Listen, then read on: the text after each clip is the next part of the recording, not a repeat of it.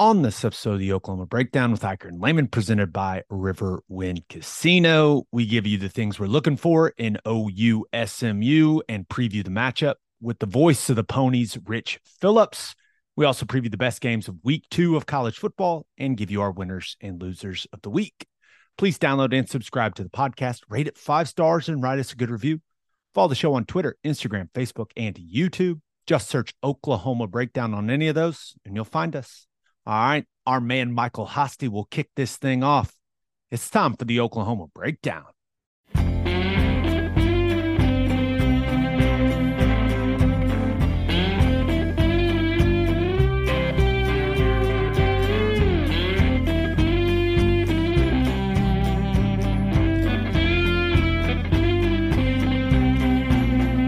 Well, it's Friday and we're getting tore up. Down to the river in the back of Fred's truck. Remember I asked you, you said it was all right. Go get juice down by the riverbed tonight. So it's late. It's a beautiful Wednesday, September 6th, and you're listening to the Oklahoma Breakdown with Iker and Lehman, presented by Riverwind Casino. Riverwind is Oklahoma City's premier casino experience, and there are so many reasons why Riverwind is consistently voted OKC's #1 casino, but it all starts with their amazing variety of gaming thrills and excitement. Riverwind's beautiful award-winning environment plays host to more than 2,800 of the latest electronic games with a huge selection of table games, including blackjack, blackjack match, roulette, and Teddy's favorite, craps. No matter what your game, Riverwind has it in spades and hearts. And to learn more about their gaming promotions and entertainment options in the month of September, all you got to do is visit riverwind.com. Riverwind Casino, simply the best. Now we're recording this Wednesday morning. Please leave us a 5-star review and a nice comment. Little more exciting matchup this week, Ted. Going to be a fun one. This is a nice challenge. Whenever you look at it, look at the schedule and kind of project what things are going to look like, SMU, they got a chance. This has a chance to be one of the better offenses we face this season. I agree with that. All right. We got a lot to cover, man. Yeah. We got a lot to cover. So let's dive straight in. You had Venables' coach's show on Monday night. Anything he said that really stood out to you? Not really. I think,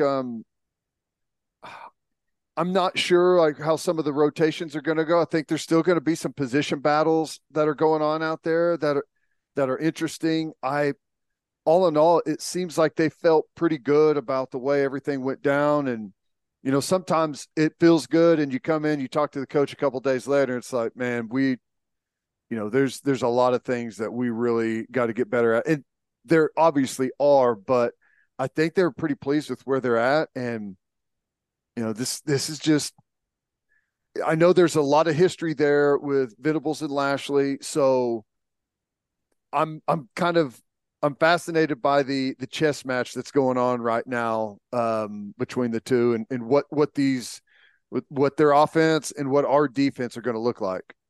Yeah. All right, let's dive into the matchup. Things we are watching for in OU-SMU. Ted, let's start on the defensive side of the ball for the Sooners. What are you watching for? What are you looking for OU's defense and SMU's offense? Here's what's interesting. Just talking about how good SMU's offense is going to be. We saw last year that, we were a 4-man front for the first couple of games. And then whenever we went to Nebraska, we busted out an entirely new defense that we hadn't seen. I don't think maybe a handful of snaps leading up to that, but I honestly don't remember seeing any.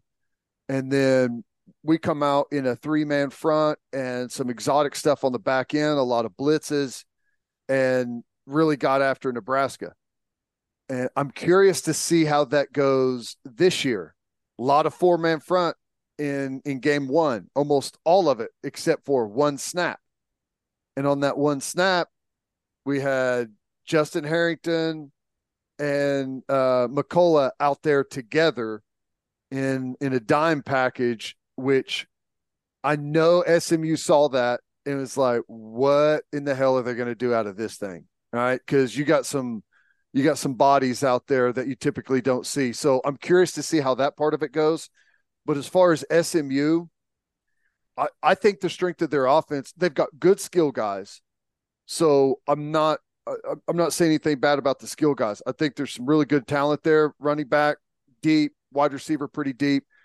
But I think the offensive line is kind of where this thing starts. It seems like a smart group, communicate well. I think the interior is what really stands out, and I'd like to get your opinion on that. The tackles, I think, are solid, better in pass pro than they are. They're kind of stiff, big guys that don't seem to move great. But I think that offensive line is going to be really the biggest test. Coming into the game, I was really worried about, the wide receivers against our secondary, and because there were some opportunities for Arkansas State to push the ball down the field on us, and they couldn't do it.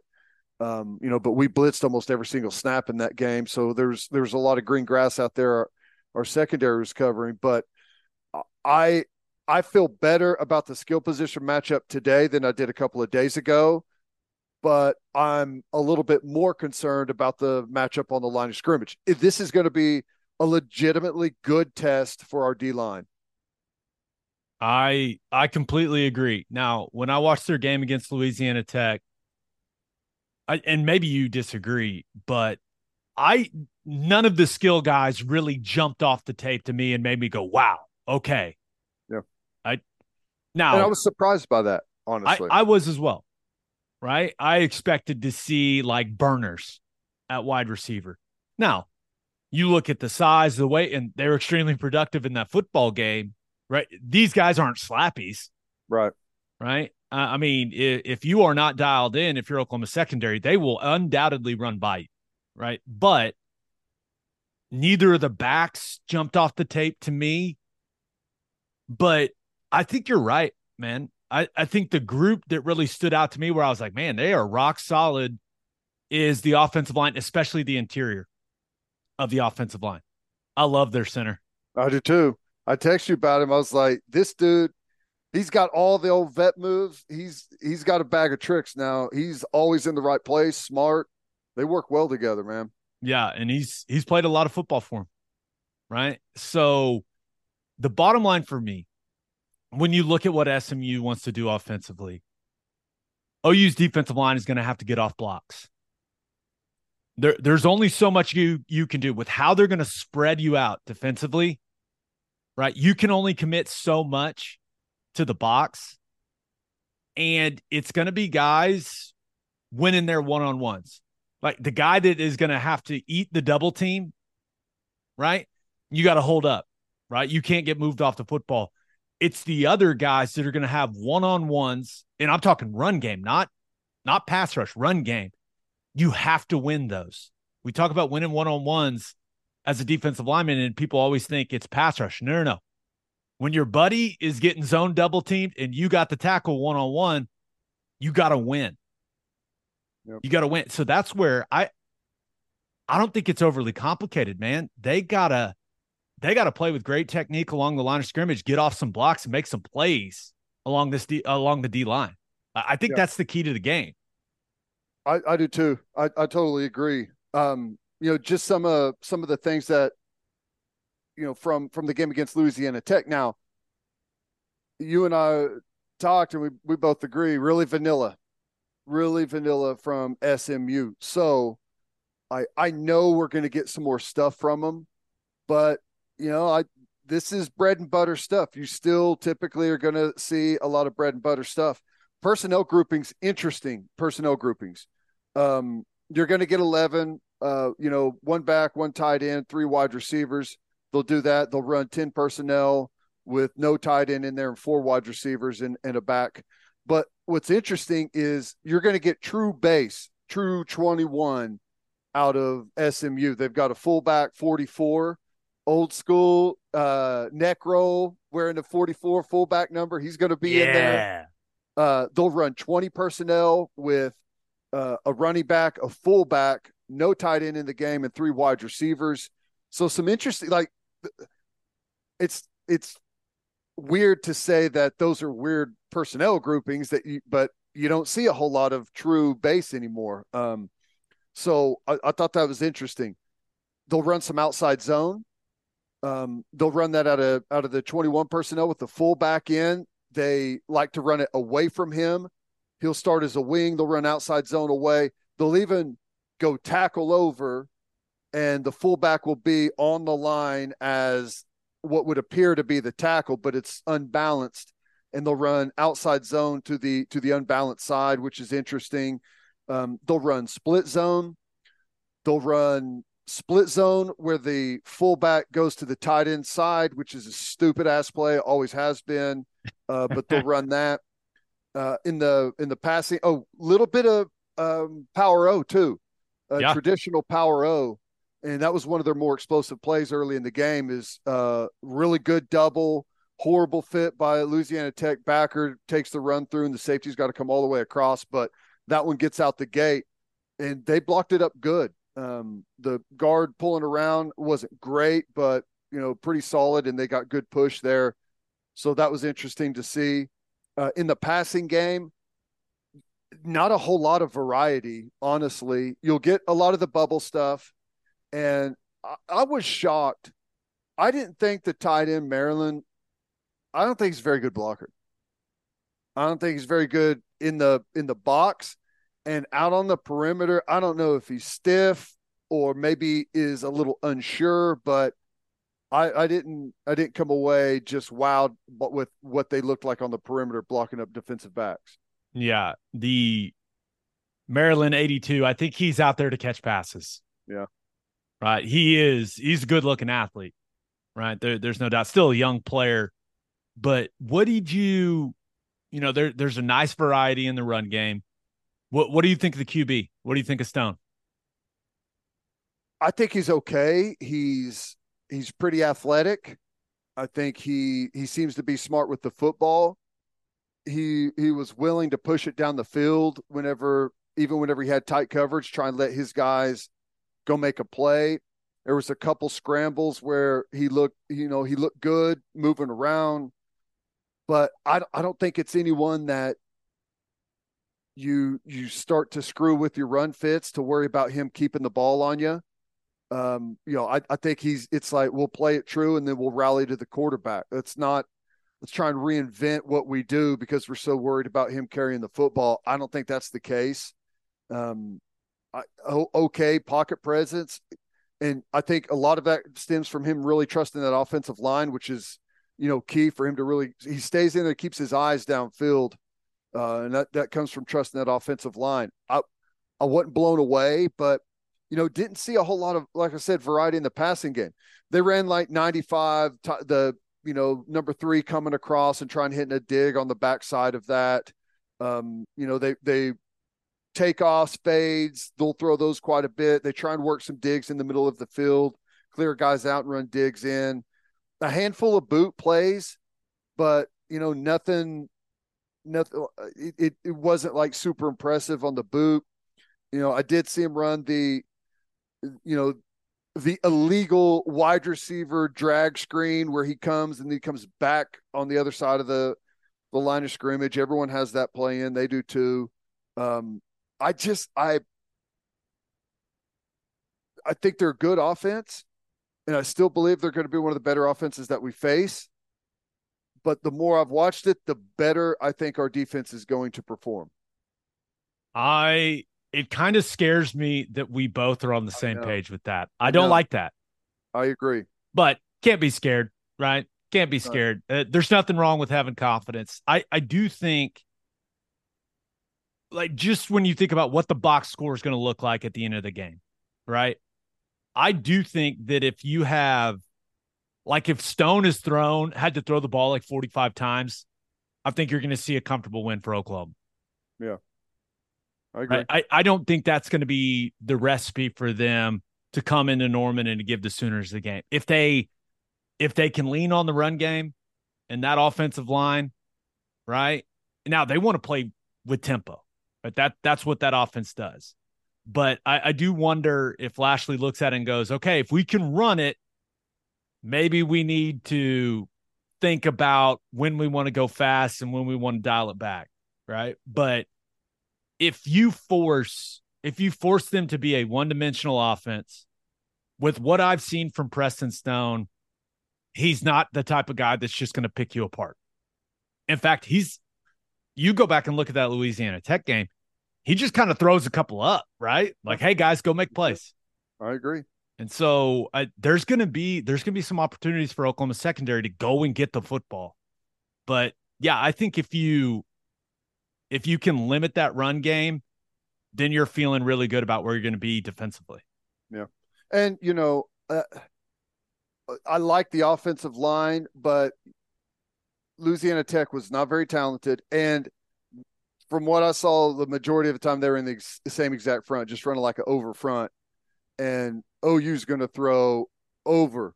They're going to throw bear at you. They're going to be in, straight up 3-man odd stuff. They're going to be blitzing from all kinds of different angles and bringing corners off the, from the boundary. They're going to throw a lot more mentally at those guys, and physically they're dealing with a different level of football player. Right. The tackles they're huge, right? They're both like 6'8", 6'9", over 320 pounds. I will be very surprised if OU can't get home on Stone against those tackles. Right now, you got to force them into those drop back passing situations, right? But I'm thinking guys like Trace Ford, our Mason Thomas supposed to be back out there. Guys that have great get-offs that twitch. These are big. The best word I could come up with is lumbering tackles. They're not bad. They're not bad football players. They're just not athletic guys, right? They don't move particularly well. So those guys for Oklahoma off the edge that have a little more twitch, I think they can get home as pass rushers. Or I'll be really surprised and honestly a little disappointed if they can't. Yeah. Well, and we got to take advantage of matchups whenever we get them. I did see your favorite protection. They went full slide and brought the tight end all the way back across the formation to block the end guy, which happened to be, I think, a blitzer on that one. But, if we get opportunities against tight ends, against fullbacks, who I think we're going to, we got to win those battles. I like the fullback. I mean, he's a thumper. He's a straight line guy. I wouldn't say that he's a willing blocker, but he's not a guy that you're worried about physically.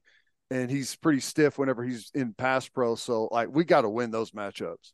Should we just, if you're an edge guy for OU and you get singled, like if you get pass blocked one-on-one by a tight end or a fullback, I feel like there just needs to be a section of the podcast where we make fun of you quickly. Yeah. That seems fair. Like if you were an edge guy for Oklahoma, you should not be getting pass broed by a tight end or a fullback. No. Every now and then there's a tight end comes around, and we're not going to see any, but every now and then a tight end comes around. And it's like, okay, that guy doesn't technically count. Yeah, like Rob Gronkowski. Okay, fair enough. Or Mercedes Lewis. He could pass pro. Yeah, we'll acknowledge the exceptions, but I feel like that's a pretty good blanket rule we can just apply. We need a dunce hat or something that we put on whenever we're talking about it. Yeah. That's good. Anything else? OU's defense, SMU's offense. That's it. And I'm pretty optimistic about the way I think our defense should play against these guys. I mean, it's going to be a nice test on the offensive line. They're far better than what we saw in Arkansas State, but I still think that we should have an edge everywhere else. And if we're going to be the team that we want to be, we should end up having an edge on the line of scrimmage, even against this good offensive line. I'm with you. All right, let's talk about things to watch for OU's offense against SMU's defense. They're coached by a former Sooner, so I'm not surprised. Interior defensive line is well coached, man. Mm-hmm. They play with good pad level, good hand placement. If OU's offensive line wants to get movement, they have to play with low pads and good technique. I think their starting defensive tackles are rock solid. Now, Elijah Chapman, 40, He is a little ball of muscle, man. He's not a tall guy. I don't think he's an overly athletic guy, but I know this. He was on Bruce Feldman's freak list. That dude is strong as all hell. 225, 47 reps, Ted. Wow. So you're not going to win in a strength off with this guy. So what do you have to do, man? You got to play with great pad level. You got to get underneath him, even though he's a shorter dude. But if you allow this guy to play underneath your pads, you are going backwards because he is strong as all hell. Okay? That's just it. And then the guy I like the most is 6, Jordan Miller, right? Miami transfer. Big, moves well, really takes on double teams well. Like, almost little drop knee technique where the knee is half an inch off the ground and he's straining and not getting moved. I really liked what I saw from him in their opener, but I think this is the key, right? There is a significant drop off from what I see from that first group of defensive linemen they have and their second group. So I wouldn't be surprised when they have to sub. I could see Levy saying, okay, let's keep those guys out there. Let's keep that second line out there. Let's go fast and not let them sub. So that's something I'm keeping an eye on. But some of the stuff Savion Byrd got away with last week, he's not going to get away with against this starting group for SMU. He's just not. So the technique, the physicality, like it's got to be taken to another level. Because I'm telling you, man, this first group, this starting group for SMU along the defensive front, these guys can play. They can play. Did they throw any exotic fronts or anything out there? So, no. It was about as vanilla as you can see. But, Ted, I went and watched like 4 games from a year ago. Come on. Mm-hmm. You're going to see some different fronts, and you're going to have to apply it to the offensive line's communication in the run game and the pass game, right? And the O-line and the running backs are going to have to communicate in the pass game, like, hey, where are you guys working? Who do I have? And I think they're going to get a lot of different looks. Now, last week against La Tech, you're talking your traditional 4-2-5 clean picture type of situation. But going back last year, I watched Tulane, I watched Memphis, even watched they played TCU last year. Watch that game as well. You're going to get an overload front, right? Meaning 3 defensive linemen on one side of the ball with the defensive end on the opposite edge. You got to communicate, right? It may look weird, but that's 4 down. That's 4 down in pass protection. Yep. Yeah. You got to communicate that to the back in pass pro. Now, they will jump into it. You'll love this. It's kind of like an old school underfront, right? We're talking shade 5-9, backside 3, but there's no backside 5. They play their nickel off the ball like as an apex player, and he's got the responsibilities like the old school responsibilities the 5 technique would have. It's interesting. Oh, well, I'd make him earn it. Yeah, that's one of my things to watch. But you're going to see, I'm sure they've got some 3-man stuff in the repertoire like everyone does at this point. But what they showed quite a few times last year is you got 4 down, but you got 5 up. You got a backer mugged up, whether it's over a guard, over a center. How are you going to treat that guy in pass protection, right? Does he become a down guy? Are they baiting you, right, to try to get a matchup on the back? They'll even go 6 up, right? Are you going to slide protect that stuff? Are you going to does the quarterback know, hey, if this guy comes, I got to get the ball out of my hand? Like there's going to be communication that is absolutely crucial. No secrets out there, gentlemen. Communicate it and let's roll. So yeah, no, you're gonna need to see you're gonna see a lot more than what you saw a week ago from a front and movement standpoint. They did a lot of stuff last year where they'll stem right before the snap.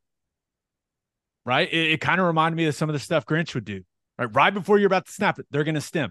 You got to be disciplined. You got to hold your water. Can't flinch. Like that stuff, they're gonna unload the clip defensively, if I had to guess. But yeah, man, they got a little bit of everything that I'm anticipating them doing on Saturday. Yeah. I expect the tempo to probably go super fast to start drives. And if they can get a first down, they'll keep pushing. But they get 5 or 6 plays in, I expect them to change personnel, let the defense match, get the big guys out, and then they're going to hit the brakes. And they're going to go slow. They're not going to change personnel. They're going to stay in the same grouping and probably grind on that second team defensive line. Try and really manipulate the personnel out there on the field and wear the good guys out with lateral stuff. And when they get out, here we come right at you against the backups. I love that plan. Now, a couple other things I'm looking at. They play with corner type bodies at their nickel spot, right? Both guys about 185 pounds. And, number 1, Brandon Crossley, number 22, Cale Sanders. Those are the guys that I saw in the Louisiana Tech game. So how do we get those guys in the run fit? Right? How do we formate things, whether it's 12 personnel, how are they going to line up to that? Are they going to bring the nickel into the fit, or does that bring a safety into the fit? You probably like your chances either way. Now, last week, we saw OU do some tackle over, right? You call it unbalanced. I call it tackle over, right? Walter Rouse went from his left tackle spot and went and played what is the right tight end spot next to Guyton. And Stogner was in the backside left tackle spot. How are they going to line up to that? Right? I would assume that Oklahoma's got quite a bit out of that. Right? And if they give you some angles and some matchups you really like, I think you could see quite a bit of that. But it all comes down to how can you pull that nickel, who is a corner body, how can you pull him into the core and make his life miserable in the run game? Yeah. Levy's smart enough to figure it out. So I'm interested to see, and maybe they avoid that somehow, right? But if you're going to play a corner at nickel, I'm going to make you tackle. I'm going to make you take on blocks and tackle. Yeah. Yeah, I mean, that is interesting. And first of all, in the run game, find a way to take advantage of it. And the way our receivers blocked and some of the size that we have out there, if you're undersized at the nickel spot, like that's what makes it so difficult for an offense against our defense to throw some of those bubbles, is because we have such great length at the cheetah position, whether it's McCullough or Harrington. It's hard for those DBs to block guys that are 6'3" and above. You flip that around, it's easy for a 6'4" Nick Anderson, who I thought blocked his ass off in week 1. Yeah. To block a smaller, shorter, 185-pound guy. So that's something that I think we probably take advantage of too. Yeah.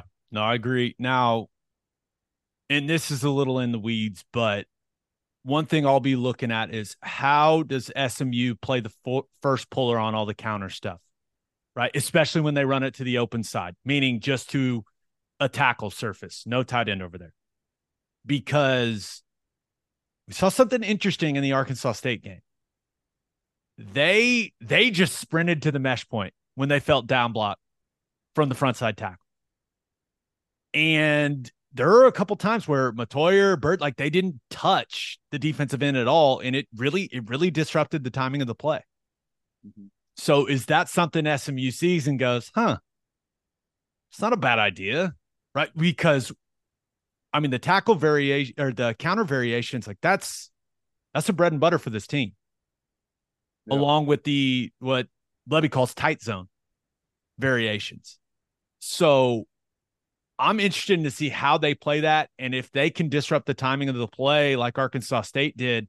Now, if I'm picking one of the ends to run counter at, I'm running it at number 9, Nelson Paul. And it's really nothing against him. It's just Elijah Roberts, the other defensive end. Dude, that dude is huge. He's like 280. So I'm running at the 230-pound guy. He's like 235. So I think I think we'll see how willing number 9 is to take on pullers, right? And he's usually the defensive end into the boundary. So you may see quite a few runs called into the boundary, right, to try to get that matchup. But yeah, let's test his durability, shall we? Hey, I got no problem with that, and we got to have someone that can go test the big guy too. Yeah. Oh yeah. I don't know how I felt good about the tight ends coming out of week one. Going to be a little bit different test blocking for those guys, and I was happy with what I saw. Hopefully they continue that. Yeah, there are going to be some collisions on the split zone stuff. Good, I like it. You're going to love it. Now, another thing, can OU's wide receivers win?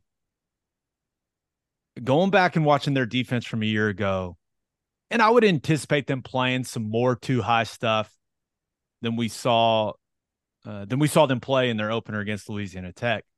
But I think they feel really good about their speed in the back end, right?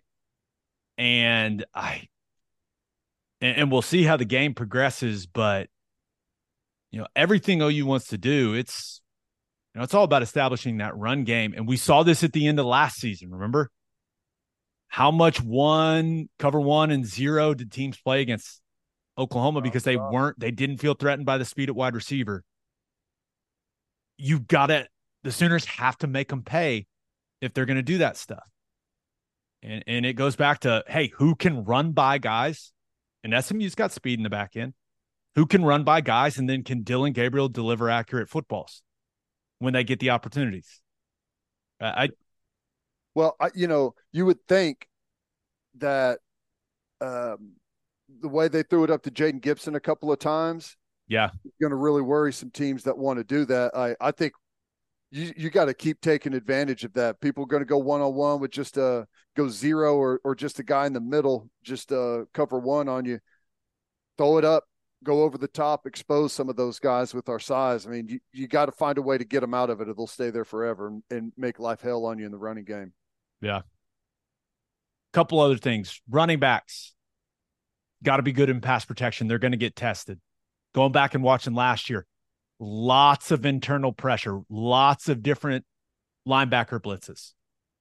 Got to sort it all out. You got to be rock solid, right? Now, they'll have some just gap pro stuff to simplify that, where the running back will just fit off the edge, right? And you'll put the responsibility on the offensive line. But those linebackers are coming.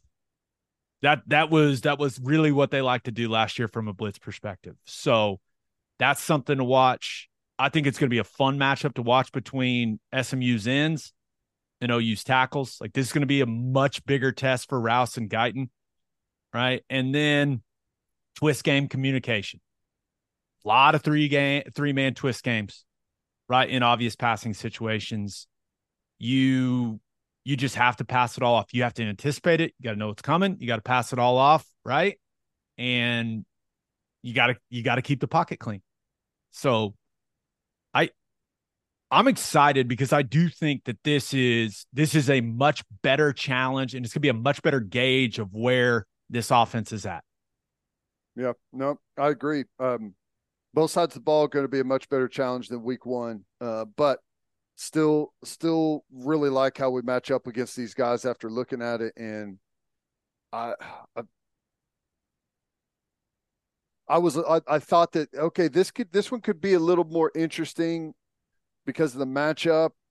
But gosh, as long as we are smart with the football, we don't penalize ourselves, we take advantage of the big play opportunities that I know we're going to have, we tackle well, I think we should be able to handle these guys pretty good and look pretty good. But it is going to be a nice test. I'm looking forward to it. I'm with you. All right, let's get to call your shot. We asked you guys for the number one thing you'll be watching for in this football game. This first one comes from @TomW Bay, who says, how will the defense respond after giving up a big play? Will they put it behind them, or will they let it linger? That's a good point, right? We didn't really see much of that last week, right? Didn't give up a score. And that was something last season, Ted, where especially late in the year, it felt like if things went wrong, like they had some trouble putting the train back on the tracks. Yeah, no, I that's right. I think you got to watch out for the first couple of drives of the game. That's whenever if you're going to see new stuff, a lot of times they throw it at you. They throw some tempo out there.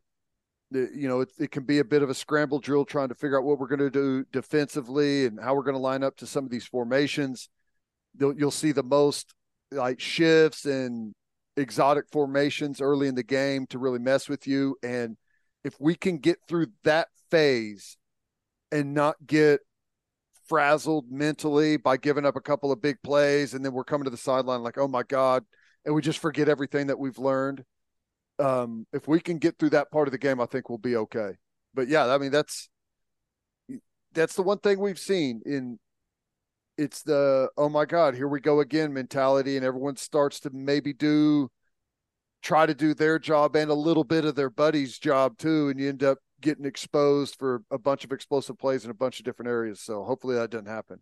I'm with you. All right. This other one comes from Tag Giles at Sooner Tag. He's looking at the run game. Even though we were successful last week, there wasn't too many longer runs and no QB keepers, or very little. Yeah, I think that, and this is something, we had Levy on Coach's Corner on Monday, and he basically said, hey, like the running backs, we got to win some more of those one-on-one situations. And it'll be interesting to see if they can, especially we'll see if Gavin Sawchuk, right? It sounds like he's going to be cleared to play in this game, and he is a guy that they view really as the home run threat, right? So we'll see. But yeah, all of these backs, you got to make some of these free hitters miss for SMU. Right now, I would love if the offensive line could create a little more space for those guys to operate within. But yeah, the run game, you need those explosives, man. It makes life so much easier for you as an offense. And it just deflates a defense if you're ripping off chunk runs like that. So I'm definitely, I'm with him. I'm with our man Sooner Tag. I can't wait to see if they can produce some more explosives in the run game. Yeah. It really does drive a wedge through like the defense mentally. In the past, you give up a big passing play. Okay, well, we got to be better in the rush and coverage has to be tighter. But whenever you're gashing people in the running game, the D-line starts to turn around and get mad at the backers, like, why aren't you in your gaps? The backers are saying, why you guys get peeled out up front? And like everyone starts to point fingers at one another because it's not so clear like what exactly is happening. And it could chew the mentality of a defense up in a hurry for sure. Yeah. All right. Birthday shout outs. Happy 3rd birthday to Wright Nichols. Happy 4th birthday to Colt Haynes. Happy 16th birthday to Blake Hudkins. Happy 31st birthday to Jeremy Rodman. Happy birthday to Marcus Refi. Happy 40th birthday to Friend X. Friend X. How about that? Sure. I like it. And happy birthday to Teddy Lehman superfan, Jan Hay. Happy birthday, Jan. There you go, Jan. All right, let's learn a little more about the SMU Ponies from the voice of the Ponies, Rich Phillips.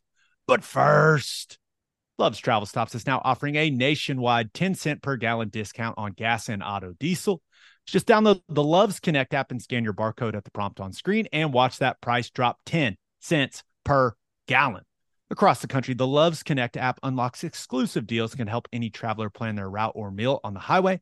So before you hit the road, be sure to download the Love's Connect app to save 10 cents per gallon and experience the country's best highway hospitality at Love's Travel Stops. Love's also has you covered if you forget your phone charger or headphones with their expanded mobile to-go zone. And of course, don't forget to grab yourself some of that delicious Java Amore. It's hunting time in Oklahoma. And if you're looking to buy hunting property, the Land Doctors can help you find the ideal ranch. They build custom hunting lodges and lakes and can turn Oklahoma's raw land into your personal playground.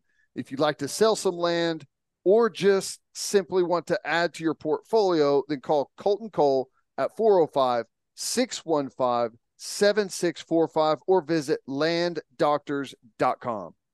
And celebrate with a Schooner All-American Ale, the official craft beer of OU Athletics from Coop Ale Works. Named after the iconic Sooner schooner that races across Owen Field after an OU score, you can join in on the celebration with an ice-cold beer from Coop Ale Works. You can enjoy it at the Palace on the Prairie, at OU Athletics events, at the bar, at the tailgate, and in the comfort of your own home. For more information on Schooner All-American Ale, visit SchoonerAle.com. Must be 21 to purchase. Please drink responsibly. Schooner All-American Ale, the taste of game day. All right, here's Rich Phillips. It is our pleasure to be joined by the voice of the ponies. What a title. Rich Phillips is in the house. How we doing, Rich? I'm doing good. How are you guys? Doing great, man. Good. Excited for a better test for both of these football teams coming up on Saturday. And before we dive into, SMU's roster, what they got offensively and defensively, did want to hit this real quick. How fired up is everyone about the ACC news around there? Like, how big of a deal is it? It's absolutely the biggest news for the athletic program since they got the death penalty in 1987. And finally, the right news. Shortly after that, when they came back to play, 96, the Southwest Conference disbands, and it's just been kind of bouncing around from conference to conference along the way, getting a little better each time. From the WAC to Conference USA to the American, but nothing compares to this, being in one of the top 4 conferences for sure in the country starting next year. Likes of Florida State and Clemson, Duke and North Carolina in basketball. It is massive news and really reverberated throughout the SMU community Friday morning. Just if you could quickly kind of paint the picture how it's all going to work. I know they had to take some concessions there to get in, at least for a while. What is that going to look like, and what are they going to do to kind of bridge the gap, financially until they get a full share? Yeah, they didn't really confirm everything, but obviously the reports are they're going to give up TV money for anywhere from 7 to 9 years. And they went into this knowing it, and they've got financial boosters that are ready for it. They've got people that are going to fill the gap with donations to the program and donations to be at that ACC level, not at the American Athletic Conference, but the ACC level, which TV revenues $30+ million a year. The word I've been given is, they have donors that are ready to do that and to allow them to be on an even footing with the rest of the conference, which obviously, there's not a lot of schools, I think, that can come up with donors that are willing to do that. And it's made it one of the biggest stories really in the whole realignment this cycle through. That's such a power move. Like, hey, we got it, guys. We got it. You really don't have much of a choice, right? It's either find a way to pony up or get left behind. So, yeah. All right, most of this realignment cycle has just been schools moving, from one Power 5 to the next, like the Pac-12 folks going to the Big 12, going to the Big 10. But this was the rare case of the group of 5 school that's going to be able to make the move up now. Yeah, no, that's impressive that those donors are stepping up in that way. All right, let's talk about this football team. Year 2 for Rhett Lashley, right? Taking over. What are the overall expectations this season for SMU? Kind of what's the vibe around the program? Expectations are really high this year in the American Conference for them. This is one of the more talented teams that I've seen here in 23 years working with the program.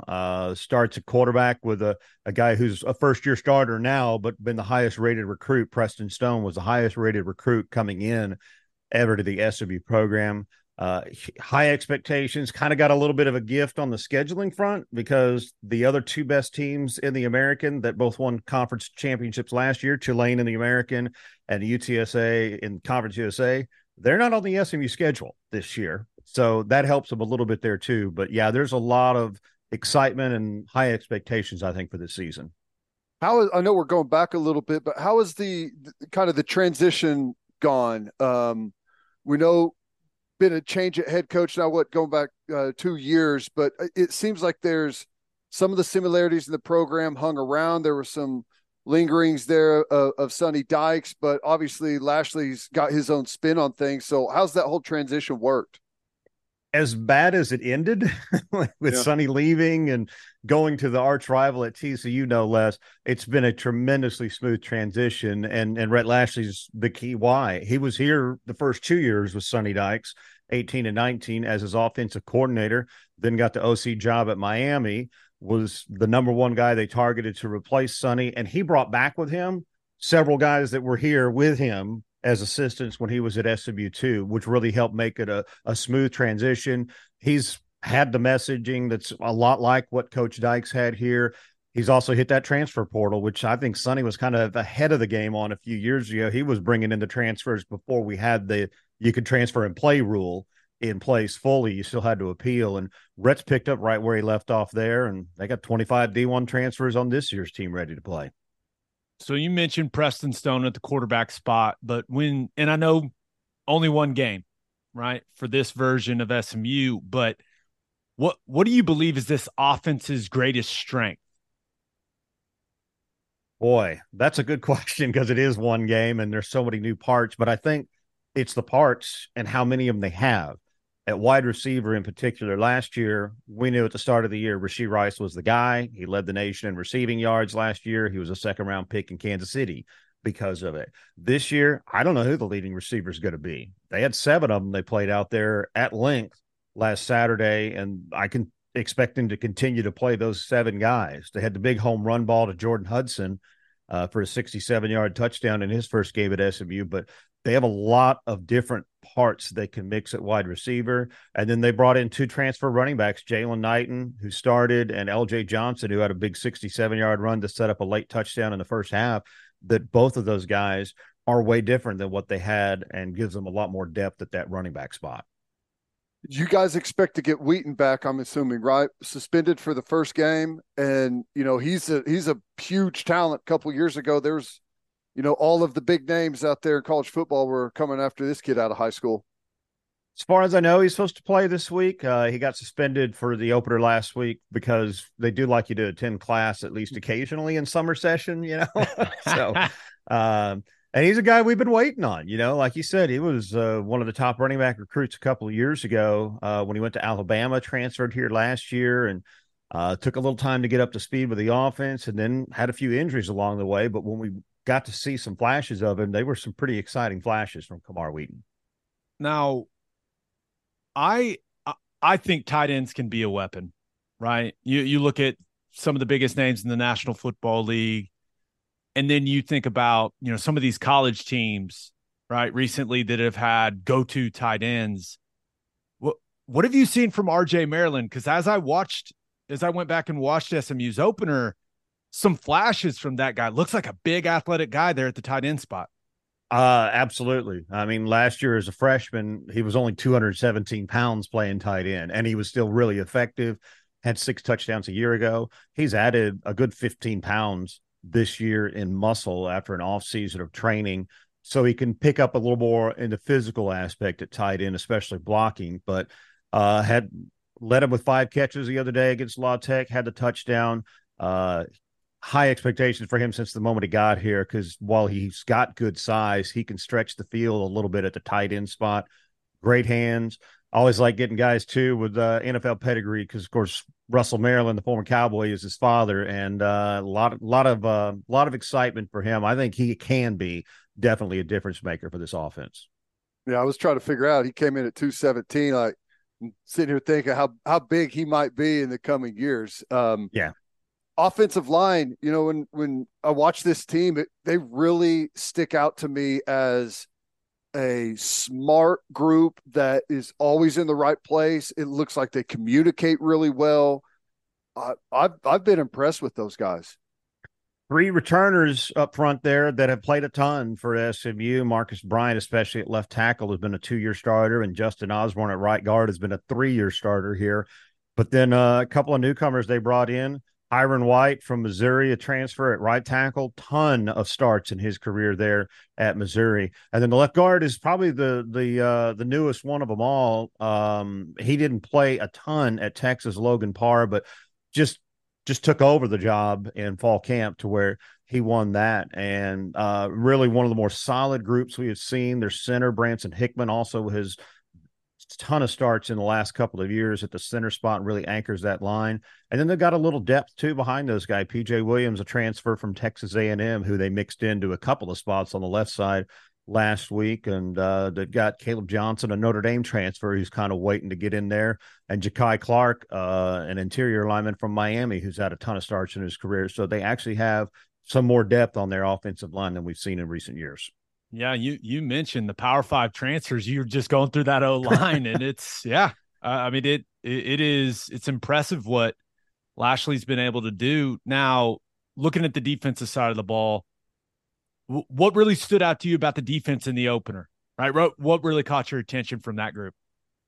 The strength of the defensive line, the depth of the defensive line too. And again, it's transfers where they've done a lot of it. But Corey Roberson, a former Sooner, had a pick six in the first half. Saw that. Look at Roberson getting loose. He looks good too. Huh? He looks good, like physically. He looks like he's in great shape. Yes, very, very good physically. And then they brought in, again, a couple more guys from Miami where Rhett Lashley was before, Elijah Roberts at defensive end, Jordan Miller at defensive tackle. Those guys are going to be huge factors. You know, Miller has the size that they haven't had. They've had Elijah Chapman's been starting for 3 years on this defensive line, but he's barely 6 foot tall, and he's good, but he's barely 6 tall. Jordan Miller is 6'3", playing alongside him at tackle, and then Elijah Roberts on the edge. They have not had a defensive end of his size. He had a couple of sacks in the opener last week. They got pressure largely with their front four. They blitzed early for a couple of sacks, but really a lot of their 7 sacks came with their front four, and they just were consistently able to collapse the pocket against La Tech. What do you think is going to be the key for them defensively against Oklahoma? Oklahoma's going to have a really good running attack, but also the passing game is going to come at you in waves. Yeah, you can't let Gabriel go off on them. And, you know, we've seen, I don't know how many of the players because they've changed so much, but I've seen a lot of Dylan Gabriel from his UCF days, of course, against us. And I know how dangerous he can be, and they do too, obviously. And certainly I know OU still trying to determine who that number one guy is at running back, who their number one guy is at receiver, but I know there's a lot of weapons, but they've really got to contain Gabriel. I mean, you can't let him have basically what he did the other night, a perfect first half nearly against Arkansas State. They can't allow that to happen. I think they're going to need to kind of force the issue with him a little bit too, with some pressure. You mentioned that defensive line and the depth. That's going to clearly be key when it comes to stopping Oklahoma's run game. But as I watched the La Tech game, playing a lot of different bodies at the linebacker spots, is that something you expect to continue in this game, or do you think they settle on 2 or 3 inside backers for this one? I think they'll probably continue that rolling. Of course, they play the 4-2-5, so just the 2 spots there. But I think they've got 4 guys, maybe even 5 they want to regularly play in there at linebacker. Their 2 starters, I know this will surprise you, they're transfers that came in from Liberty and from Temple, and they both had played a ton of football, but they had a true freshman, Alex Kilgore, who was the talk of camp at linebacker this year out of Katy, Texas. And he came in and about his 4th snap of college football had his first career sack. And I mean, that they had last season, this team had 6 sacks from the linebacker position. They had 3 in the first game this year. So I think they're going to continue to roll with 4 to 5 guys playing in those 2 spots.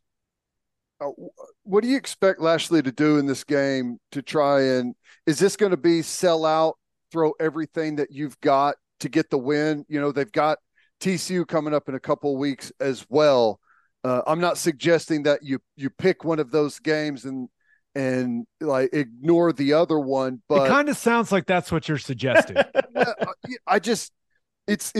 I'm curious to know, like, are they gonna empty the magazine with Oklahoma and break out, you know, all kinds of different things offensively, because they're really vanilla in week 1. I don't know. I'm just curious how you think they're going to play this thing. I would agree with you, by the way, on the vanilla, especially the second half. You know, they were up 31-0. They put nothing on tape for OU in the second half. I would think there's going to be a few more tricks up the sleeve this week. You know, Rhett likes to push the issue. You know, he'll go for 4th downs a lot of times when you're like, what are you doing? And by the way, they convert plenty of them too. But yeah, I think I mean, I haven't talked to him yet this week. We'll talk tonight on our weekly show, but I suspect he's ready to let it all hang out there. I mean, you're going to have 80,000 plus there. Big opportunity, obviously, on the heels of the ACC news from last week, too. Yeah, I'd say hopefully I can get one of the coaches to tell me about a few of the tricks they may have, so I'll be ready for him Saturday night. There you go, Rich. Now, last one, we'll let you get out of here, man. The back end of the defense. As I went back and watched some games last year, they can get pretty aggressive with what they want to do from coverage standpoint. Didn't see a ton of that right in the opener. Like you said, kept it very vanilla. What do you kind of expect the mentality for the back end of the defense to be? What are you kind of expecting from a coverage standpoint? I think they've got a lot more confidence, especially out on the edges with the two new corners that they brought in, Charles Woods and Chris Meganson, guys who, again, have played a ton of college football elsewhere. And I think there's a lot more confidence that they can man up on the outside with those guys. They have veteran safeties. Two of them have been here. And then they brought in Jonathan McGill from Stanford, who was a team captain there, and he's already a team captain here. And then one guy who really surprised us on Saturday is Isaiah Wacobia. He's a returning player who really hadn't done a whole lot here. SMU, every year they pick somebody to honor with the number 23. It was the number that was worn by Jerry Levias in the 60s, who was the first African-American scholarship player in the Southwest Conference. And I think a few of us were almost surprised Isaiah was the guy who got it. Boy, he laid the wood on Saturday. He had 6 tackles to lead the team. Half of them were probably the 3 biggest hits of the day. So we saw a lot more physicality there in the center of that defense with the safeties. But I think that the coverage ability on the edges is where they have really improved that secondary this season. Rich, you got anything else, Ted? No, I'm looking forward to it. I think it's going to be a lot of fun. Yeah. I am too. It's only been about 25 years since I've been up there for a game, so I bet the place looks a little different. Wow. It does. Yeah. Well, press box is still box the exact same. Really? All right. Yeah. So prepare mentally for that, Rich. You're the man. Hey, thanks for the time, and we'll see you on Saturday, buddy. Okay. Thanks, guys. Transfers as far as the eyes can see, Ted. Transfers everywhere. That's 2 weeks in a row, right? And it's going to continue to be like that. That's new college football. I'm just excited to see Rich Phillips whenever he goes in the time capsule into the OU press box, and it's the exact same as whenever he's there 25 years ago. He's going to go, wow, they weren't lying. Nothing's changed. Oh, that's funny. All right, let's preview the biggest games of week 2 in college football. But first, John Vance Auto Group has been serving Oklahomans for 40 years. Family owned and operated. They have 9 full-service dealerships in Woodward, Miami, and Guthrie. No matter what your vehicle needs are, John Vance Auto Group has you covered. They carry domestic brands such as Ford, Lincoln, Chevy, Buick, GMC, Chrysler, Dodge, Ram, Jeep, and Wagoneer.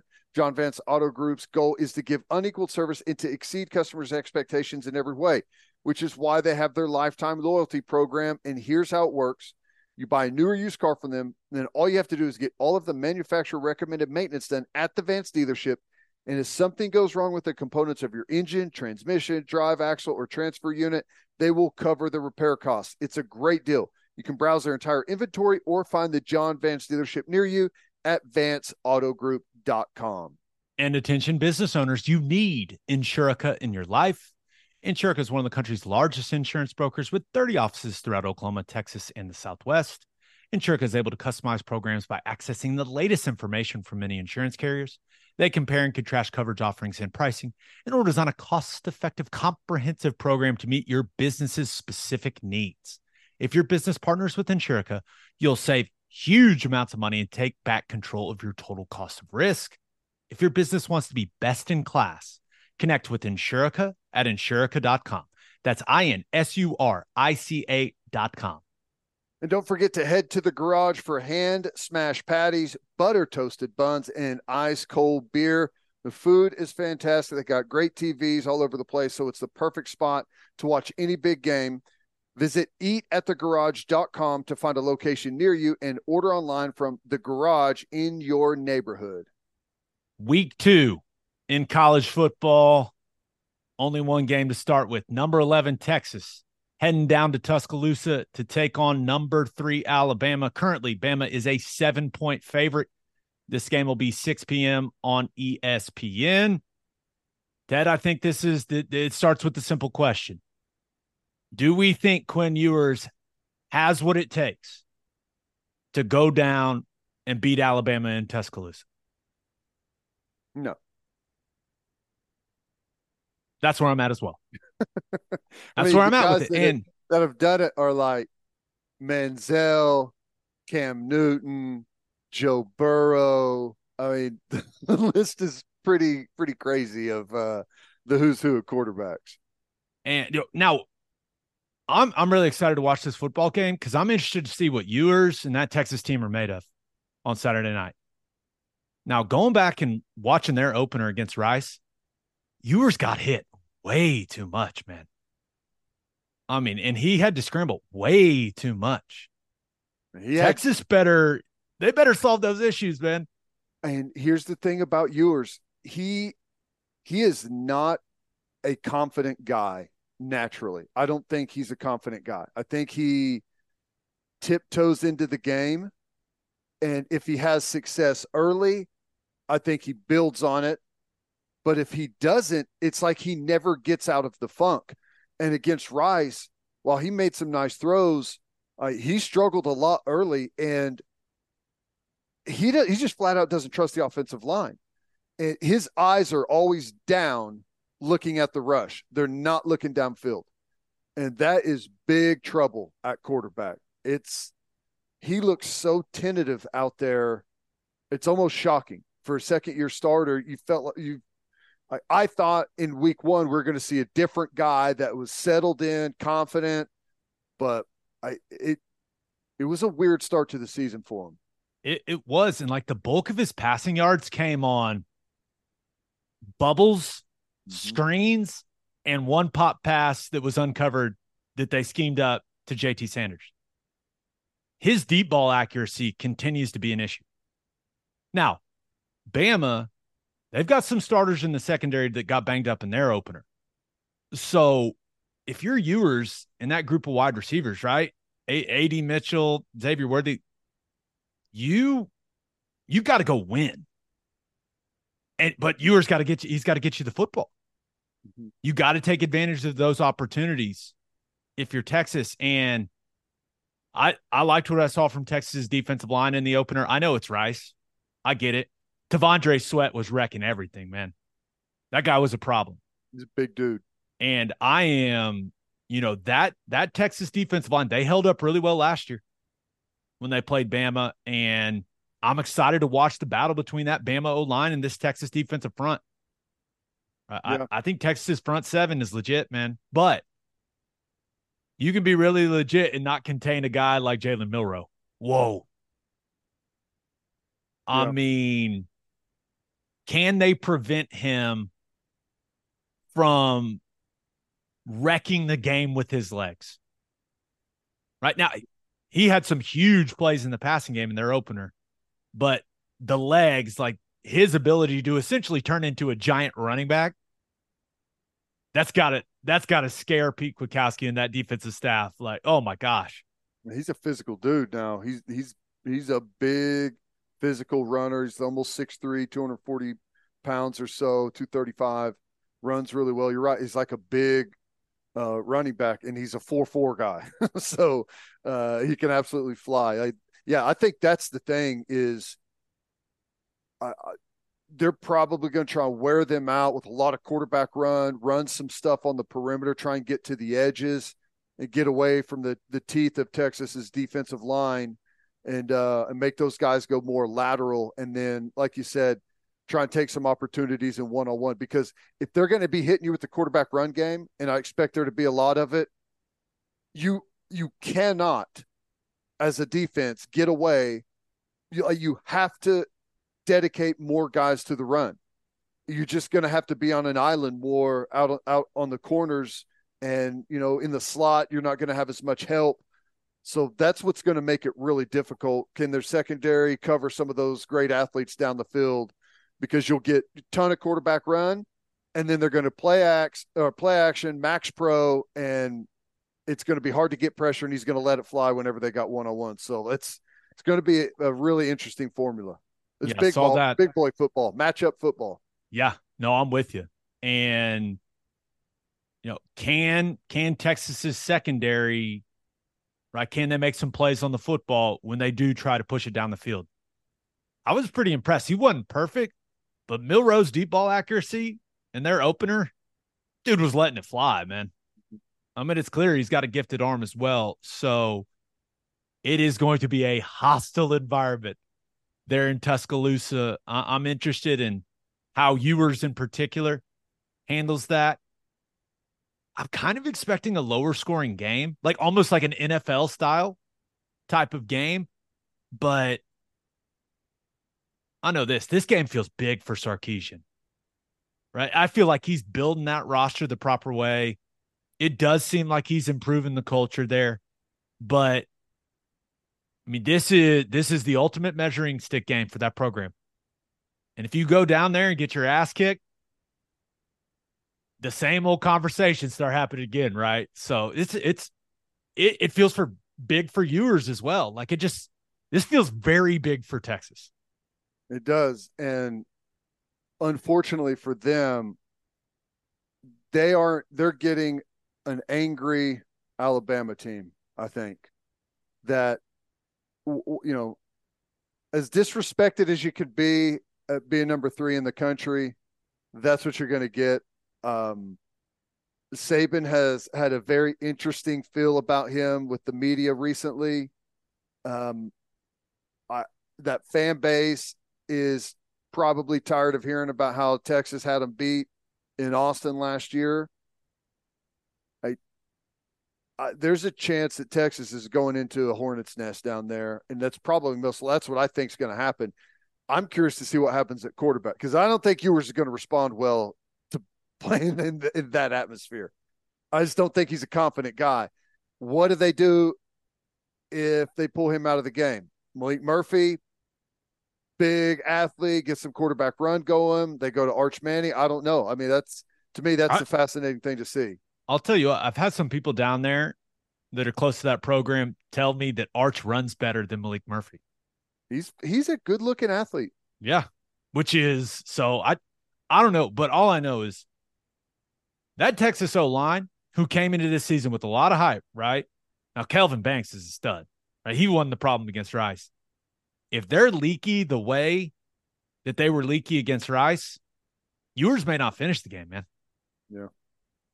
I mean, that's just the truth, because those Bama's got creatures on the D-line. Yeah. And if he's getting hammered by those guys, Ewers is not the biggest guy in the world. No. So he's actually very small. Like, he's not just not a big quarterback. He's was he 190, 195? Yeah, right he's now? not a thick guy. Yeah. So I like Bama. I think I may like him by double digits. I agree. But I think it's one of those where I think if Bama jumps on him early, look snowball. out. Snowball effect. Yeah, that's kind of where I'm at with it too. All right, let's get to the next game. Number 23, Texas A&M traveling down to Miami to take on the Hurricane. A&M currently a 4.5-point favorite. This will be a 2:30 kick on ABC. Ted, I'm just going to throw something out there. Am I a crazy person to think that Bobby Petrino has Texas A&M playing explosive, competent offense after what I saw in their opener? You're not crazy, but I'm not. I'll never be sold on Texas A&M until I see it. And Miami, I don't think they're great. Someone's got to win this one. I'm fascinated to see how it goes. I mean, Texas A&M is by far the more talented roster. I just don't know how good Wegman is at quarterback. I know he was really highly recruited. He's done some really good things at times for them, but this should be a fairly high level game for him. And I think it's if Texas A&M can't go down there and beat Miami, then they've still done nothing but tread water at that program, right? I mean, I completely agree. That's why I view it as a measuring stick game for both teams. yeah. Right? Because, like you mentioned, A&M, you look at the 24/7 sports talent composite, they're the fourth most talented roster in the country from a recruiting standpoint. And if this thing is finally headed in the right direction, they should go down and win this game, no problem. But it'll feel like a pretty big failure if A&M doesn't go down there and win. But on the other side, it feels like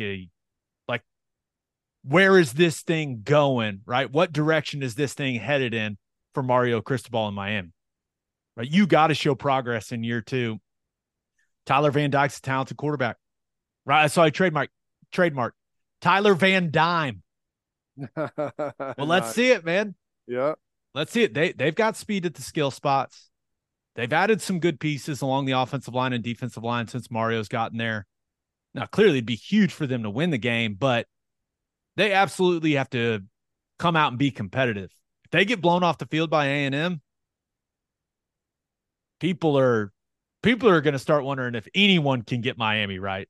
Yeah. Right? Because Cristobal's the guy for it. So I think it's a big game for both teams for completely different reasons.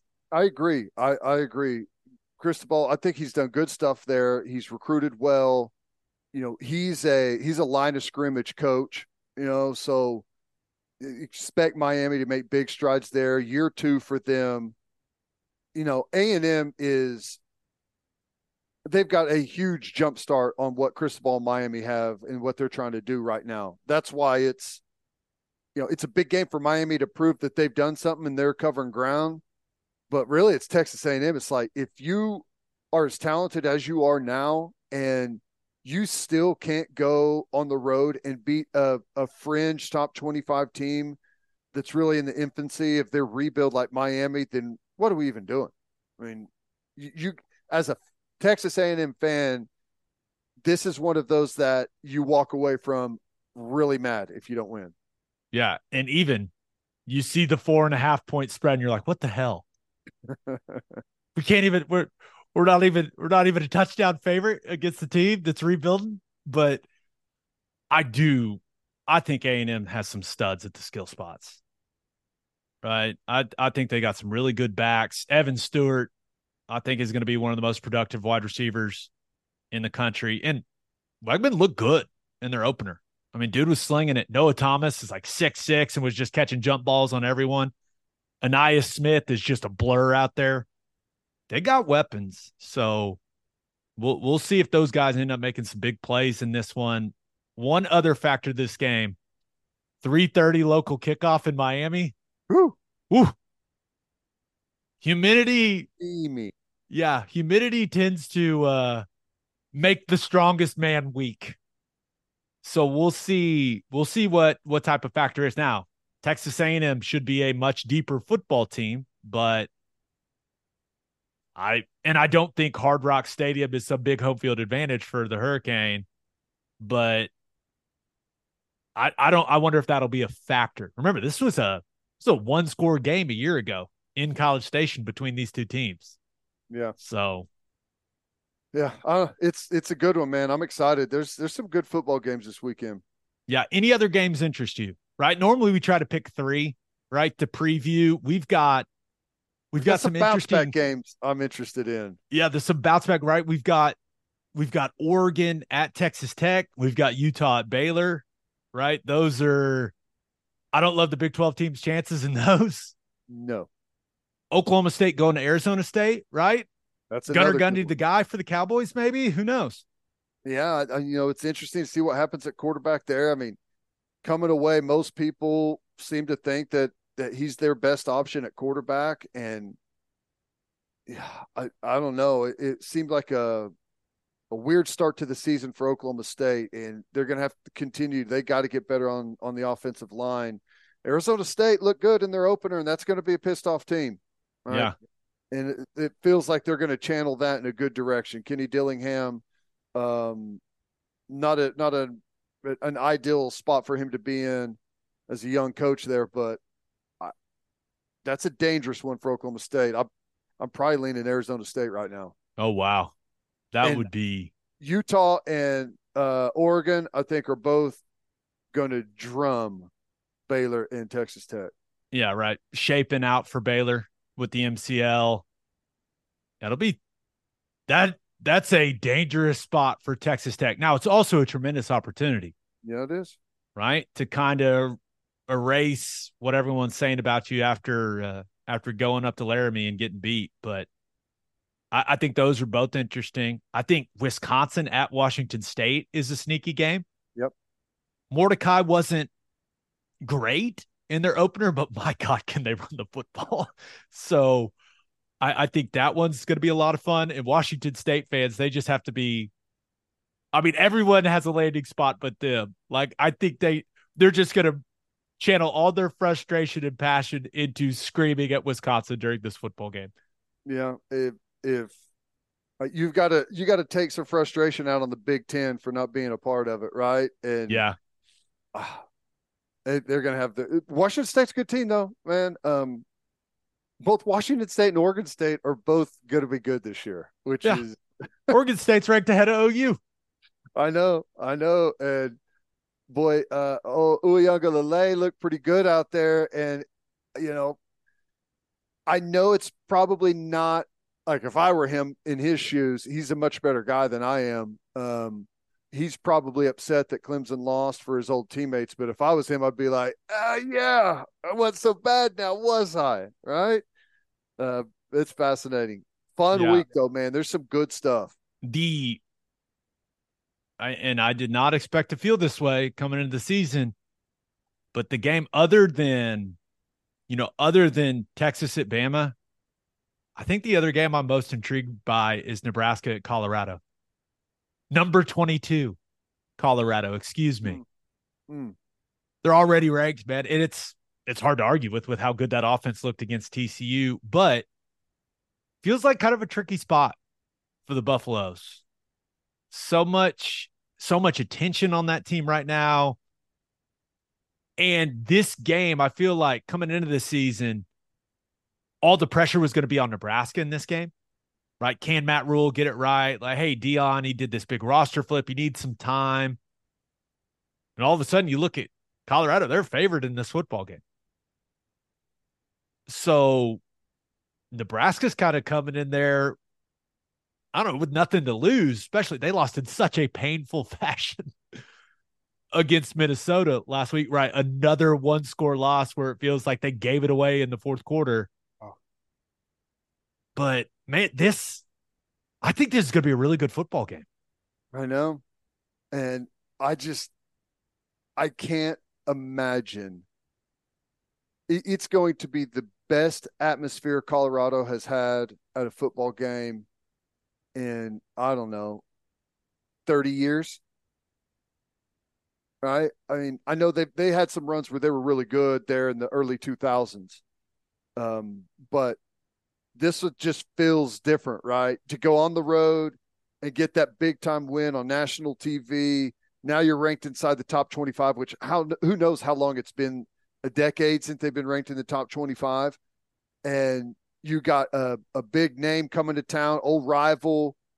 Like that should be an awesome atmosphere. What time is that kick? Do you know? I believe it's Big Noon? Fox Big Noon. Yeah. Yeah, so 11 a.m. Central.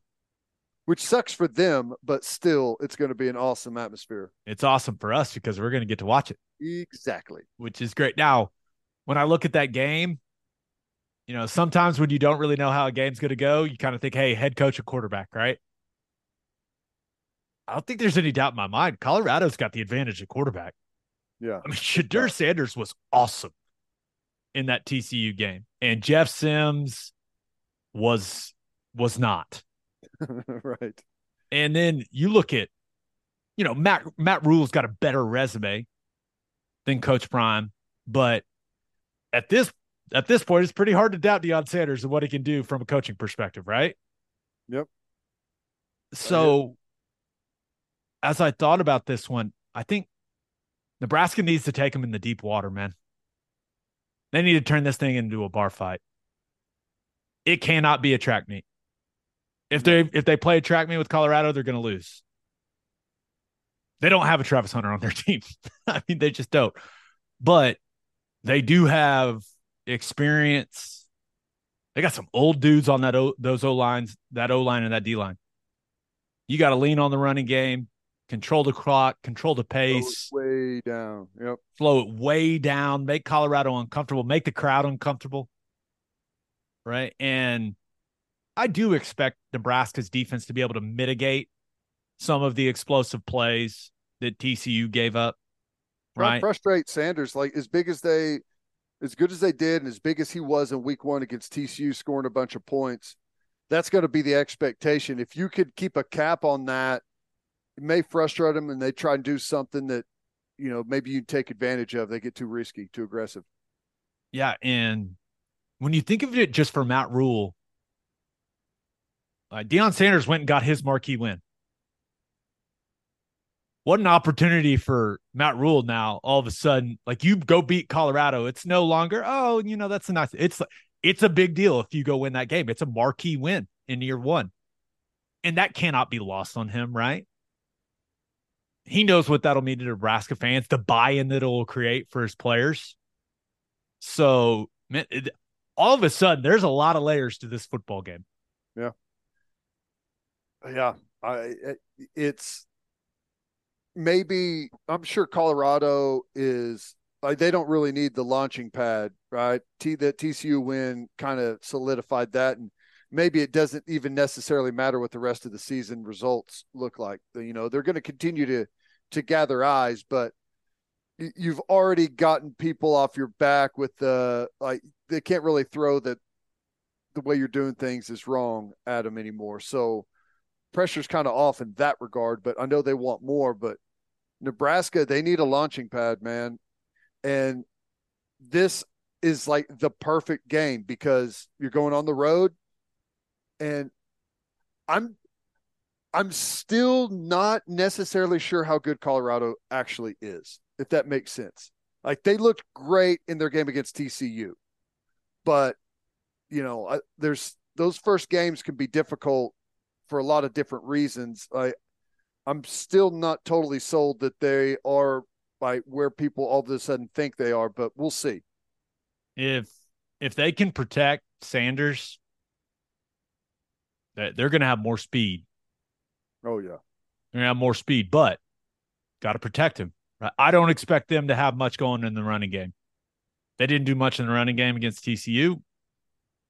It didn't matter that much. So all I really care about is how many snaps is Travis Hunter going to play. He can't play more than 129 like he did last week. That was insane. I don't know. What a complete stud, by the way. Is. I mean, my goodness. He is. He is a stud, and if he plays that many snaps again and continues to ball out the way that he did in week 1, you just got to start talking about a Heisman candidate. Now, it's going to be really tough year on them. Right? It's not going to get much easier throughout. It's going to be hard, but the dude can do everything, man. He's a fascinating prospect. Yeah, that's going to be a fun game. All right, let's finish up with our winners and losers of the week. But first, do you have difficulty sitting for long periods of time or can't lay on your side due to pain? Well, it's a hip thing, and the only person to go see is Dr. Brandon Johnson at the Hip Clinic in Oklahoma City. No matter your age, the Hip Clinic has the experience and knowledge to help ease your hip pain and preserve your hip joint. Don't let the pain hold you back any longer. Don't just accept a hip replacement. Call the Hip Clinic today at 844-KEEP-HIP or visit thehipclinicokc.com. Bishop McGuinness Catholic High School represents a tradition of educational excellence in Oklahoma City.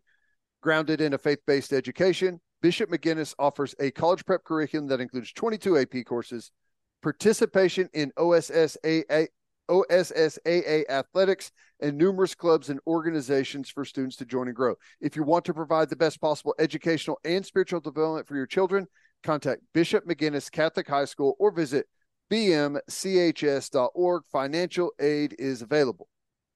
As always, Ted, kicks off. Who do you have as your winner of the week? Duke. How about that W on Monday night? Our buddy Dusty Dvorak on the call. That was a fun game to watch. Now if you're a Clemson fan, that was a miserable game to watch. But Duke, man, they look like the better football team. Now I know Clemson made a lot of horribly timed turnover errors and all that, but it looked like Duke was the better football team. It did not look like a fluky win by Duke at all. Clemson, a lot of the same type of struggles we saw a year ago. Klubnik, inconsistent. He's got some really good ability, but he makes a lot of mistakes. So that was a huge win for Duke. Had Coach Steve Spurrier there, like they were celebrating. I think they won a conference championship, and it was one of the reunions for that. Had a bunch of those guys there. Awesome moment. Stormed the field, cost their school some money, but who cares? It was worthy of the celebration. There's so much to unpack from that game, and Tom Luganbill talked about it on the broadcast. The craziest thing was that Clemson didn't look faster than Duke. No. Which you got to give Mike Elko chasing down that guy on that horrible fumble down going in the end zone. Yeah, that guy, number 2 for Duke, the corner that got hawked by Klubnik, he's going to get so much shit from the guys in his room. Oh my gosh! But other than that, man, I thought Duke was physical. I thought that they looked pretty dang fast at the skill spots, and they had the better quarterback. Right? I really liked what I saw from Riley Leonard. That was shocking, right? I liked Duke to cover the spread, but to win in that fashion, I mean, that's got to have Dabo question everything he stands for, man. That was, especially the way that it ended. Like we all know, hey, Clemson defensive line, right? You're not going to run it on them. Not only did Duke run it on him, they ran it on him when Clemson knew they were going to run it. Line it up. Here we go. This is wild, man. This is wild. There's a lot of people out there that are starting to speculate that it was fun while it lasted with Clemson, but things are coming to an end there. So I don't know. I think that's a bit premature. They still have a pretty good roster. They're still recruiting well. But they got to get something figured out, man. It changes things whenever you're not so sure what you got at quarterback, right? Well, I was under the impression that Dabo hired Garrett Riley to come in and run his stuff. I did not realize that Dabo was taking the Saban approach to that, where he was like, no, we brought him in to run Clemson's offense.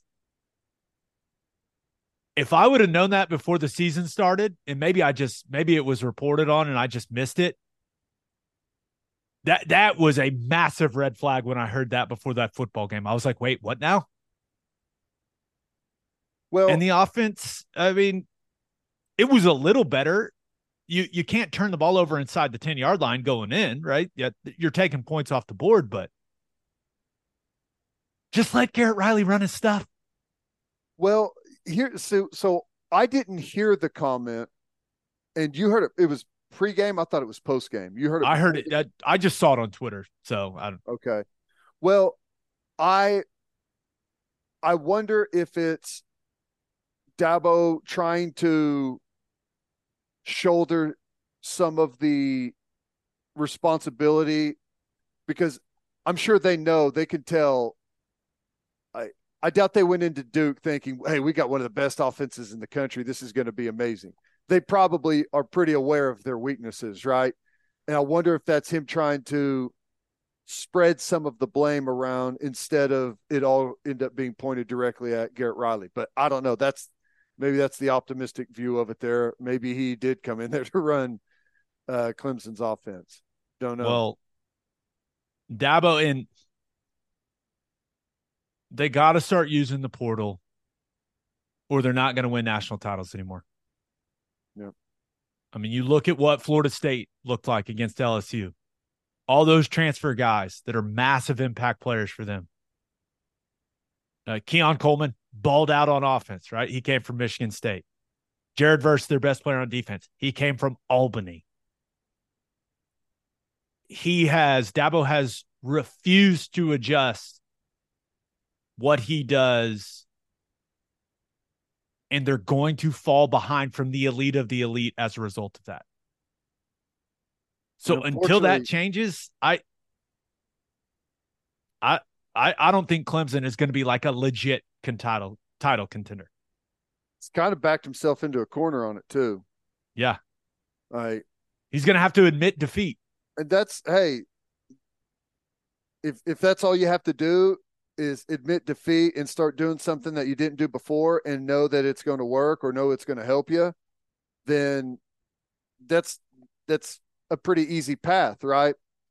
But getting that started by admitting the defeat that's the tough part. That's how you get the ball rolling. And sometimes people aren't willing to do that. Let's see how stubborn he is. You got to be willing to dip into the portal and got to get that NIL situation figured out to get those guys out of the portal. Yep.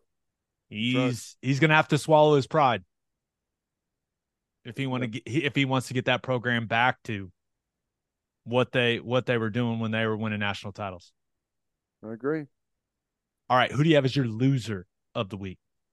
I had to go with the Chiefs. The Travis Kelce news with the knee, and just a weird situation there happened in practice.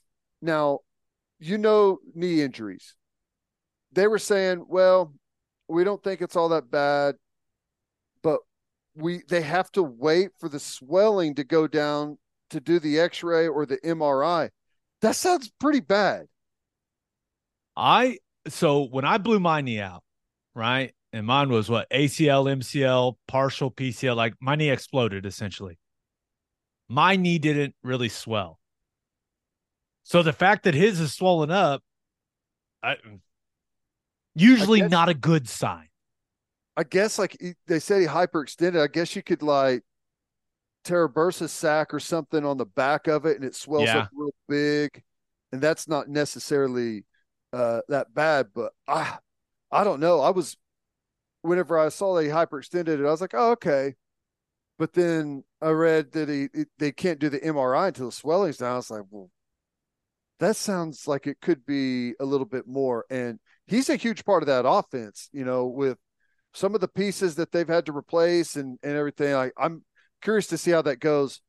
Needless to say, I think the opener is going to be awesome against the Lions. That's going to be cool. But they got a lot of time. They'll be fine. I'm wondering how Kelce's going to be down the stretch for the Chiefs. Not good news right out of the gate. And I feel bad for people that had their fantasy draft too early. And those early Travis Kelce takers are going to be upset. Yeah.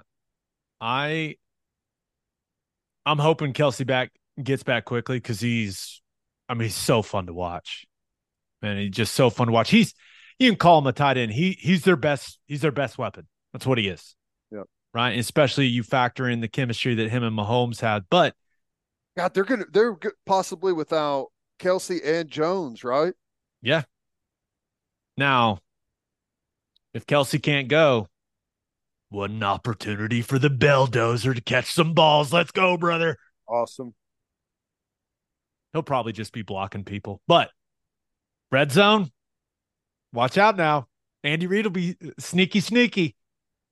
Get the ball to 81. Come on, Andy Reid. Let's do it. Hey, if I know Blake Bell, when he gets a little bit of a window of opportunity, he usually knocks it out of the park. Yes, sir. All right. Let's get to my winner and loser of the week. But first, elevate your tailgate with Chapel Supply and Equipment in Oklahoma City. Chapel Supply and Equipment has generators and inverters on hand that'll give you all the power you need so you can take your tailgate to the next level. They also got the top of the line heaters to keep you warm during the cold tailgates later in the season. They're Oklahoma owned and operated. Elevate your tailgate by calling 405-495-1722 or visit chapelsupply.com. That's CHAPPELL supply.com. And First Fidelity Bank is a full-service financial institution based in Oklahoma with tailored solutions for all your personal and business needs. Checking accounts, saving accounts, home loans, and much more. They do it all. Whether it's online banking from your computer or mobile banking from your phone, everything is stress-free with FFB. Making mobile deposits, paying bills online, and moving money to different accounts could not be easier. Come on, people, make your life easier and go bank with First Fidelity Bank. Visit ffb.com for more information. Head to opolisclothing.com for our podcast merchandise and the best OU gear out there. That's OPOLIS clothing.com. Use promo code TED, TED, for 10% off. That's opolisclothing.com. Use promo code TED for 10% off. Buttery soft and 10% off. For my winner of the week, thought about going with Ben Shelton. You watch any of that? No. The tennis? The tennis was good. I saw some highlights. Watched a lot of it. And, man, now I like Tiafoe a lot, right? Just because I've watched some of the Netflix. It's called like Breakpoint, right? It's kind of like the Drive to Survive, but for tennis on Netflix. And he's a really likable dude. But it's Ben Shelton guy. It's like 20 years old. Entertaining as hell to watch play tennis. My goodness. Serves the ball like 140 miles an hour, does a bunch of screaming and yelling. One of the sweatiest guys I've ever seen. I mean, dude was just sweating all over the place, but I'm excited. I think he's got Djokovic on Friday in the semifinal. I mean, I can't wait. He's American. Let's go. Yeah. Hey, that's I'm down for that. The tennis has been on. That's been good. I saw what some of the Jets guys went up there to one of the matches. That's pretty cool. Yeah, but that was fun to watch, and I'm rooting for that guy. But winner of the week, only one choice. NFL, it's back, baby. It's coming. I'll be sitting on the couch Sunday, stress-free, soaking it in, watching the best football players on planet Earth. And you look at the slate, some intriguing football games. You mentioned the opener, right? Lions at Chiefs on Thursday night. A lot of love for the Lions heading into the season, and it's Patrick Mahomes, right? It's must-see TV. We'll see about Kelce, but it's Mahomes. Got to watch. Excited to watch Baker and the Bucs take on Minnesota, right? You got Bengals at Browns. I'm interested to see how Burrow looks, but also, is Deshaun Watson good, or is he just bad now? I don't know. It's interesting that with all the offseason, off the field stuff, I kind of hope he's just bad now. I know. I somehow have found myself being a Bengals fan, as odd as that is, like pulling for the Bengals. And Joe Burrow, dude, he makes the Bengals so cool. I know. He's awesome. They're fun to watch. Head coach from Norman, mix in there, like they're a fun team to watch. Joe Burrow he's exciting. Now I hope he's all right. He's back, he's playing. I hope there's no lingering effects there and he doesn't re-injure that thing, because that changes things a lot for them. But gosh, he and Jamar Chase are just incredible little matchup we're doing. Yeah. You also got the Eagles at New England, honoring Brady, your guy. Will not be surprised if Mac Jones struggles and they chant, "We want Brady," there at Gillette. Pick him up on a one-day contract. Think he may be on the active roster just for fun. That would be awesome, by the way. Yeah. I would not be shocked. You got Green Bay at Chicago, right? Can Justin Fields take a step? Is Jordan Love any good?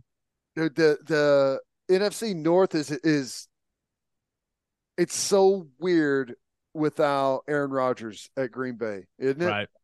It's different. Then Sunday Night Football, you're getting Dallas at the Giants. Then Monday Night Football, you're getting Buffalo at the Jets, which can Buffalo just kill all the Jets buzz, right? That's going to be an awesome. Not a great matchup to start off, but no, that's going to be good. Are they finally not doing the dumbass 2 Monday Night Football games? Maybe they are, and I just messed it up. I don't know. I think they're only. I think it's only one. Okay, good. Let me look. I've only got one. Monday, September 11th. So Good. I only see one on the ESPN app. Maybe it's messed up, but that's what I've got. That's good. That's how it should be. They want all the eyeballs on that Buffalo and Jets game. Which, what an opener! Like that's, I don't know. You kind of almost don't want that as an opener. I don't know if it's necessarily fair for the division to have it right out of the gate before teams can settle in a little bit, because like that could, this game one of the season could decide the entire thing. Yeah. And it's on 9/11.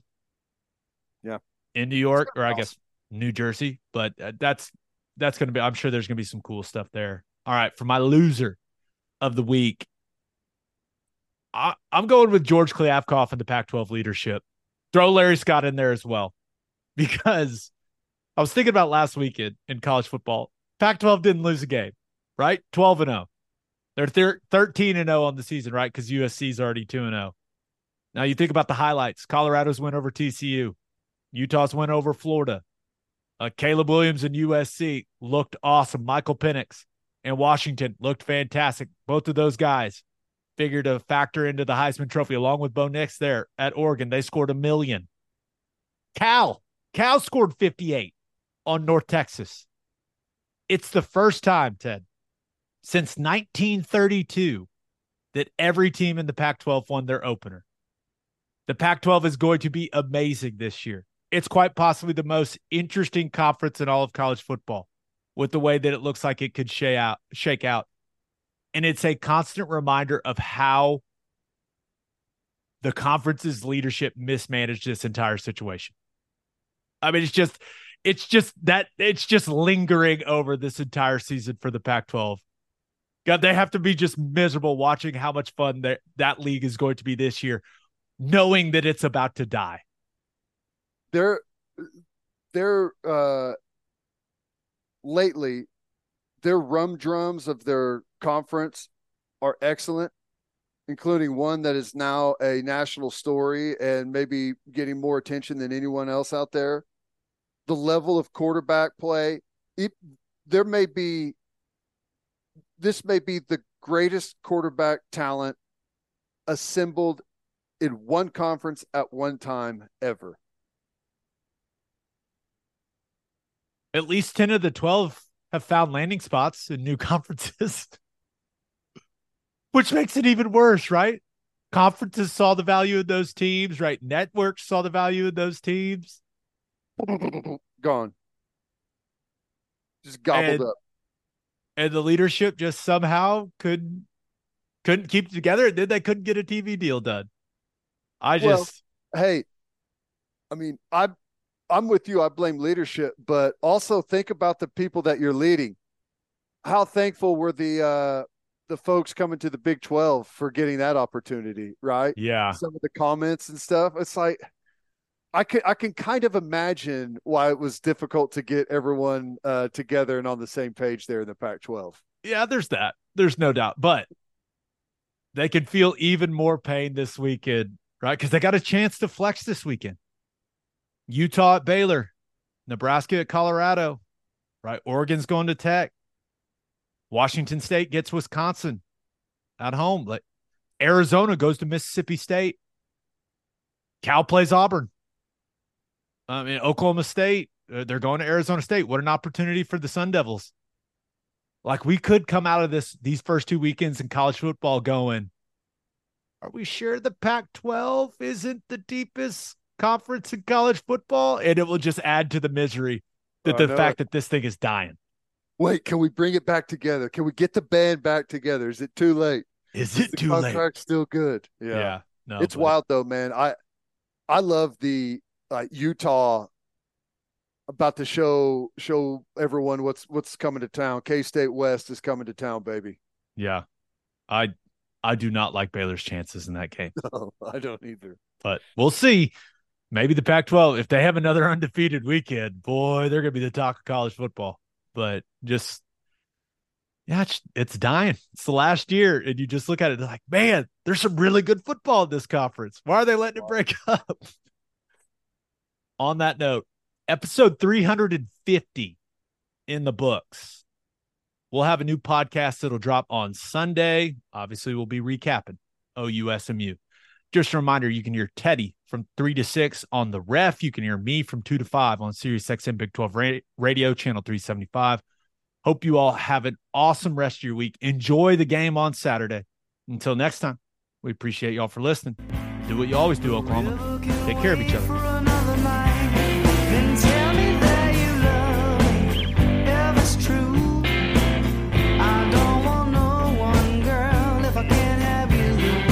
Oklahoma breakdown, I know it's got you crying. Let me tell you that I love you one more time, and tell me that you love me, if it's true. I don't want no one, girl, if I can't have you. This Oklahoma breakdown, I know it's got you crying. Let me tell you that I love you one more time. Just one more time. Let me tell you one time, you know. Just one more time. Let me tell you that I love you for just one more